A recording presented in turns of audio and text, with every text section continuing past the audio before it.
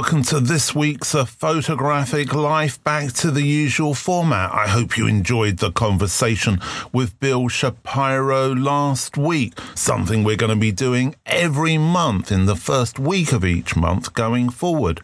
But as I say, we're back to the usual format this week, and it's a bit of a mixed bag, I should say. I'm going to kick off with a tweet that I saw from the art critic Jerry Saltz. If you're not following him on Twitter, I think you're missing out. That's Jerry, Jerry, Saltz, Saltz. Anyway, Jerry said this: "Artists, your job is not to make something that is smart or good for society, or an example of some theory, or a perfect rendering of this or that, or to make it true. Your job is to make something convincing, credible, alluring, and absorbing, something that whispers, 'Come here.'" I have to agree with Jerry. I like what he's saying there. As always, he's deliberately controversial. But what's wrong with that in this world in which we live? Well, as long as it doesn't hurt people, of course. I was reminded in the last week about the first time I ever took on a commissioned photograph, a portrait actually, for a magazine. It's of a young Russian fashion designer who was just leaving St. Martin's School of Art and had his first London fashion show. I was nervous. I was working with the Hasselblad camera on film. I'd chosen to do it in black and white. I knew how St. Martin's looked in those days on Charing Cross Road, and I knew the big rooms with the fantastic light and big windows upstairs, so I knew I was going to photograph him in one of those spaces. I took along my black and white film, as I say, my Hasselblad, no tripod. I wasn't very sure about how the camera worked. In fact, I've got to be honest with you, I didn't really have a clue. As I said, I've never been taught anything, and as close as I got to learning how to use a tripod was years later, and how to use a Hasselblad was something I was taught by the photographer Terry O'Neill, but he only taught me how to load it. I was nervous, and so I went and had lunch in Soho before I went to the shoot. I had a few too many glasses of crisp white wine, and when I got to the shoot, I was kind of a little bit toasty and warm, shall we say. Anyway, I was comfortable with the pictures, and I took the pictures. When I got them processed, what I recognized was that I'd been a little bit snap happy with the shutter release, and quite a few of the pictures were soft. But to me, that worked really nicely. It gave the pictures a feel of a kind of timeless quality. It kind of took them back to the 1940s, back to early Avedon work, and I really like that kind of approach. Anyway, I took the pictures, the magazine liked them, and they ran them, no problem. I later on entered the portraits for what was then the John Cabal Portrait Award, what's now the Taylor Wessing. The portraits were successful. They were chosen and they were exhibited in the National Portrait Gallery. Well, one of them was anyway. After that exhibition, or during that exhibition, I should say really, the Amateur Photographer magazine wrote a critique of the work that was shown. And they chose to pick me out as an example of where photography was going wrong.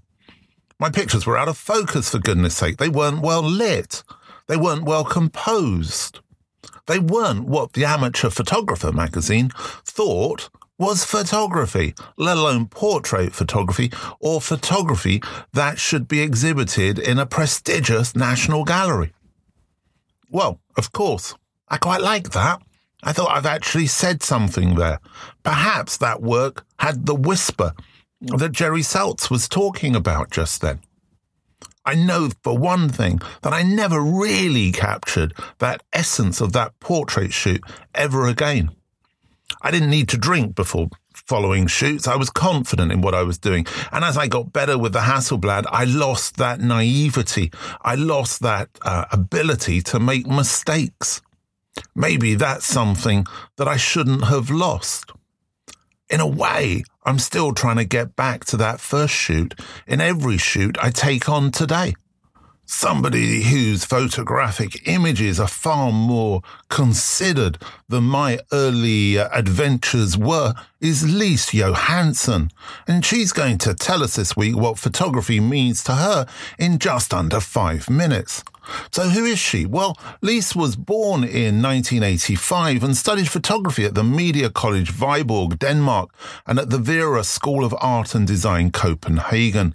She describes herself as a visual artist and photographer whose starting point for her artistic practice is to create a sense of distorted reality, where the inspiration comes from the borderland that exists between the conscious and the unconscious. Her images, often physical miniatures of landscapes and architectural spaces, combine with textures and objects photographed to use as building blocks in the editing process. Her work has been exhibited worldwide in London, Paris, Copenhagen and New York, and in 2017 she received 2 awards at the Sony World Photography Awards, and recently she won the title Photographer of the Year 2020 in the International Colour Awards and first place in the 2021 International Photography Awards in the Fine Art category. She currently lives and works in Copenhagen, Denmark. Hi, this is Lise Johansson. I'm a photographer and I live and work in Copenhagen in Denmark. And this is what photography means to me. I started my journey with photography when I was about probably 12 or 13 years old. My father, he gave me his old analog camera. He taught me how to photograph and that was it. I was hooked. From the very beginning, I was so fascinated with the medium and I started photographing a lot as a teenager. Then when I was in my 20s, I went to an art school where I learned to develop film. And also for the first time, I worked in the dark room. And for me back then, the process was just magical. I remember finding these old films that hadn't been developed and they'd just been sitting in the camera for decades and taking them into the dark room, revealing what was long forgotten. It was just so fascinating. But my interest in photography just kept going and also made me decide to get an education as a professional photographer. And ever since I finished school, I have used the camera and photography as a tool to express issues where words to me have not been sufficient. Photography is the most important element in my work. Without it, I would not be able to express what I feel or what I want to say with my work. As a photographer and artist, I work with staged images, and my photographs often take departure from miniatures, which I built myself. I either miniatures of landscapes or architectural spaces. I build them in scale 1 to 12 and photograph them afterwards. The camera here allows me to change the perception and to create an illusion of a real-size house or landscape, but with this element of something uncanny, which is why the camera is such an important tool to me. I'm interested in themes such as identity, place and belonging, including mental health issues, politics and social life. And in my work as a photographer, I often take departure from a very personal point of view. When I explore and investigate questions about society and internal life, the camera and the use of light are the most important tools I have. They allow me to create the images I visualize beforehand. To me, the creative process and photography is also a way that helps me to address some of the questions that takes up a lot of space in my mind. Like for some people, with writing their thoughts down on paper, to me it helps to photograph, but also to build miniatures, do research and investigate a theme. In my work as a photographer, I aim to leave the audience in space in between something familiar and strange at the same time, but also to ask questions about the relationship between humans and the world we live in. Photography then as a medium allows me to create a setting that looks real, even though it has been invented or staged, and this gives me creative freedom to construct the images. I photograph objects in the studio, which then become building blocks for digital collage. And I'm also trying to expose the hidden in the ordinary and familiar, and to pursue this uncanny quality. And to me, the photography allows me to do this. What I also love about photography is how you can use the medium and take it in so many different directions. For years, I worked with photography, and I started with analog film, and now all my work is almost always through digital collage. There's always something new to learn, and I love finding photographic work where I'm not able to tell how the photographer made it. It's intriguing, and it makes me want to learn more. Thank you very much, Lise, for your contribution this week. I have to say, work that could not be further away from my personal kind of interest in the medium.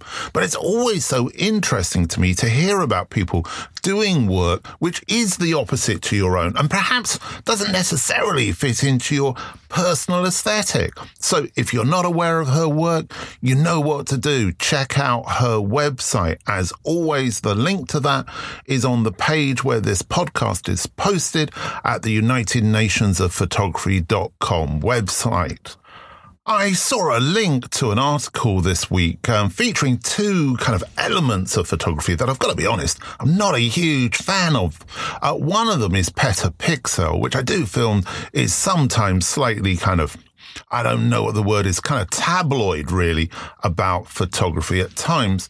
And they were writing about lens culture, which is something else which I'm not a huge fan of. You may be aware that it has a nickname amongst some of the photographic community as lens vulture. But anyway, I thought it was worth just exploring this particular article, which again I do find is slightly kind of sensationalist and tabloid in nature, but I think it raises an interesting question. So I'm going to read it to you now.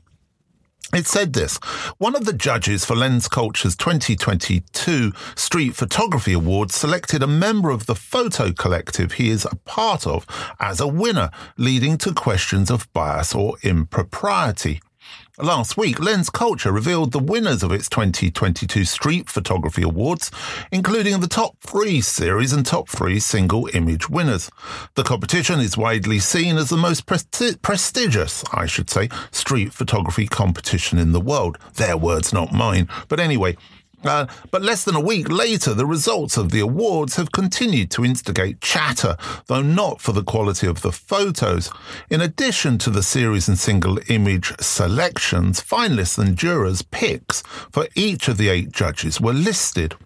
One of these picks has raised both eyebrows and questions due to a relationship between the judge and the winner. Matt Stewart, part of the Up Street Photography Collective, selected a series from Eleanor Simone, who is also a member of UP. However, this connection was not disclosed in Stewart's juror notes. When a judge picks a photographer from the same collective as them for a juror's choice, you know there's something questionable about the impartiality of the judgment, was one of the comments made. As a result, I'm never, ever wasting money on a lens culture competition ever again, said one photographer on Instagram. Well, I actually think that's a good idea, but not for this reason necessarily. Anyway, another photographer emailed petapixel evidently directly to express his displeasure and confirmed that after he brought the issue to Lens Culture, the organisation refunded his entry fee. Seems perfectly reasonable. Anyway, as we go through this article, Matt Stewart actually spoke to petapixel, which is good for Matt. He said Matt Stewart tells petapixel that his decision was not based on their shared connection with UP. He said street photography is a small community, so not personally knowing entrants and their work in a street photography competition is almost impossible, Stewart says in an email. Stewart's point, though not unreasonable, brings up a larger question about bias in photography competitions. Even beyond Lens Culture's awards. Because of such conditions, this is unlikely to be the first or last time an issue of bias in photography competition arises, but there does not seem to be a consensus on how to handle such matters or what kind of connection ranging from prior familiarity to having worked with a fellow photographer crosses a line into impropriety. Lens Culture did not respond to multiple requests for comment from petapixel. Well, I think Matt handled that perfectly well, quite understand his position. As regular listeners know, I am not a fan of paid-for photographic competitions at all. I've judged many of them, and I'm going to give you my advice on what to do, because they seem to have a problem understanding what a judge should do if they see work that they recognize. But anyway, we'll go on to that in a minute. So I'm not a big fan of these paid-for competitions. I'm not a big fan of lens culture, and that's why it's got that nickname Lens Vulture. But anyway, the more important thing to me is this is very simple. The truth of the matter should be that if, as a judge of a photographic competition, you see work by a photographer that you know, or the work that you know, and perhaps you've had some kind of engagement with it, or it's just part of the collective, you recuse yourself. You step back and you say, I'm sorry, I cannot judge this particular photographer's work. Somebody else needs to judge whether or not this should go forward. Because there is a clash of I suppose, what would you say, interests in this case. There's a conflict of interest, and therefore, as there is a conflict of interest, I step back. Now, that happens in many areas, which we all have engagement with. I've had it with interviewing people as well for jobs, when I've just said, do you know what? I know that person too well. It's not appropriate for me to do that. So it seems to me there's a very simple solution to what Petapixel seem to be thinking is a big problem. It isn't a big problem. It does require the judge to be respectful and take on that responsibility. That's one separate thing, perhaps, that we could discuss at another point. But in the short term, the solution is simple. But of course, there is another solution, which is even simpler. Just don't enter paid-for photography competitions. I never really see this podcast as being a photography podcast. That may sound strange to you. In fact, I was talking to somebody about it the other day, somebody from New York who's interested in what we do here. And I said, we don't talk about photographs. Photography is a starting point for a discussion, I think, which is much more to do with who we are as people and life and so forth. I hope that doesn't sound too pretentious, but it's certainly how I feel about it, or I hope. Anyway, we cannot hide from what's happening globally from a social economic perspective. And a lot of us are having really tough times already. And certainly with the situation with energy in the UK, it looks like things could get tougher again. We've got a new Prime Minister. Well, kind of. Let's see what happens there. But anyway, I think a lot of us will be very used to the phrase that it'll all be okay in the end. But that end seems to keep getting pushed further and further back. And some words from a song came to my mind, and I think I'm going to share them with you this week because I think there's kind of a lot of truth in them. They're these. Well, it's all right riding around in the breeze. Well, it's all right if you live the life you please. Well, it's all right doing the best you can. Well, it's all right as long as you lend a hand. You can sit around and wait for the phone to ring, waiting for someone to tell you everything. Sit around and wonder what tomorrow will bring. Maybe a diamond ring. Well, it's all right, even if they say you're wrong. Well, it's all right. Sometimes you've got to be strong. Well, it's all right, as long as you got somewhere to lay. Well, it's all right. Every day is Judgment Day. Don't have to be ashamed of the car I drive. I'm just glad to be here, happy to be alive. And it don't matter if you're by my side. I'm satisfied. Well, it's all right, even if you're old and grey. Well, it's all right, you still got something to say. Well, it's all right, remember to live and let live. Well, it's all right, the best you can do is forgive. End of the line. 1988. Surprisingly, perhaps, the Travelling Wilburys. I hope you've enjoyed this week's episode. Just a quick congratulations to Jim Mortram on his photo print day. That was a massive success, and thank you to everybody who bought prints from me and also got involved. I think Jim knows that it's okay. I hope he takes care. And I hope you do too.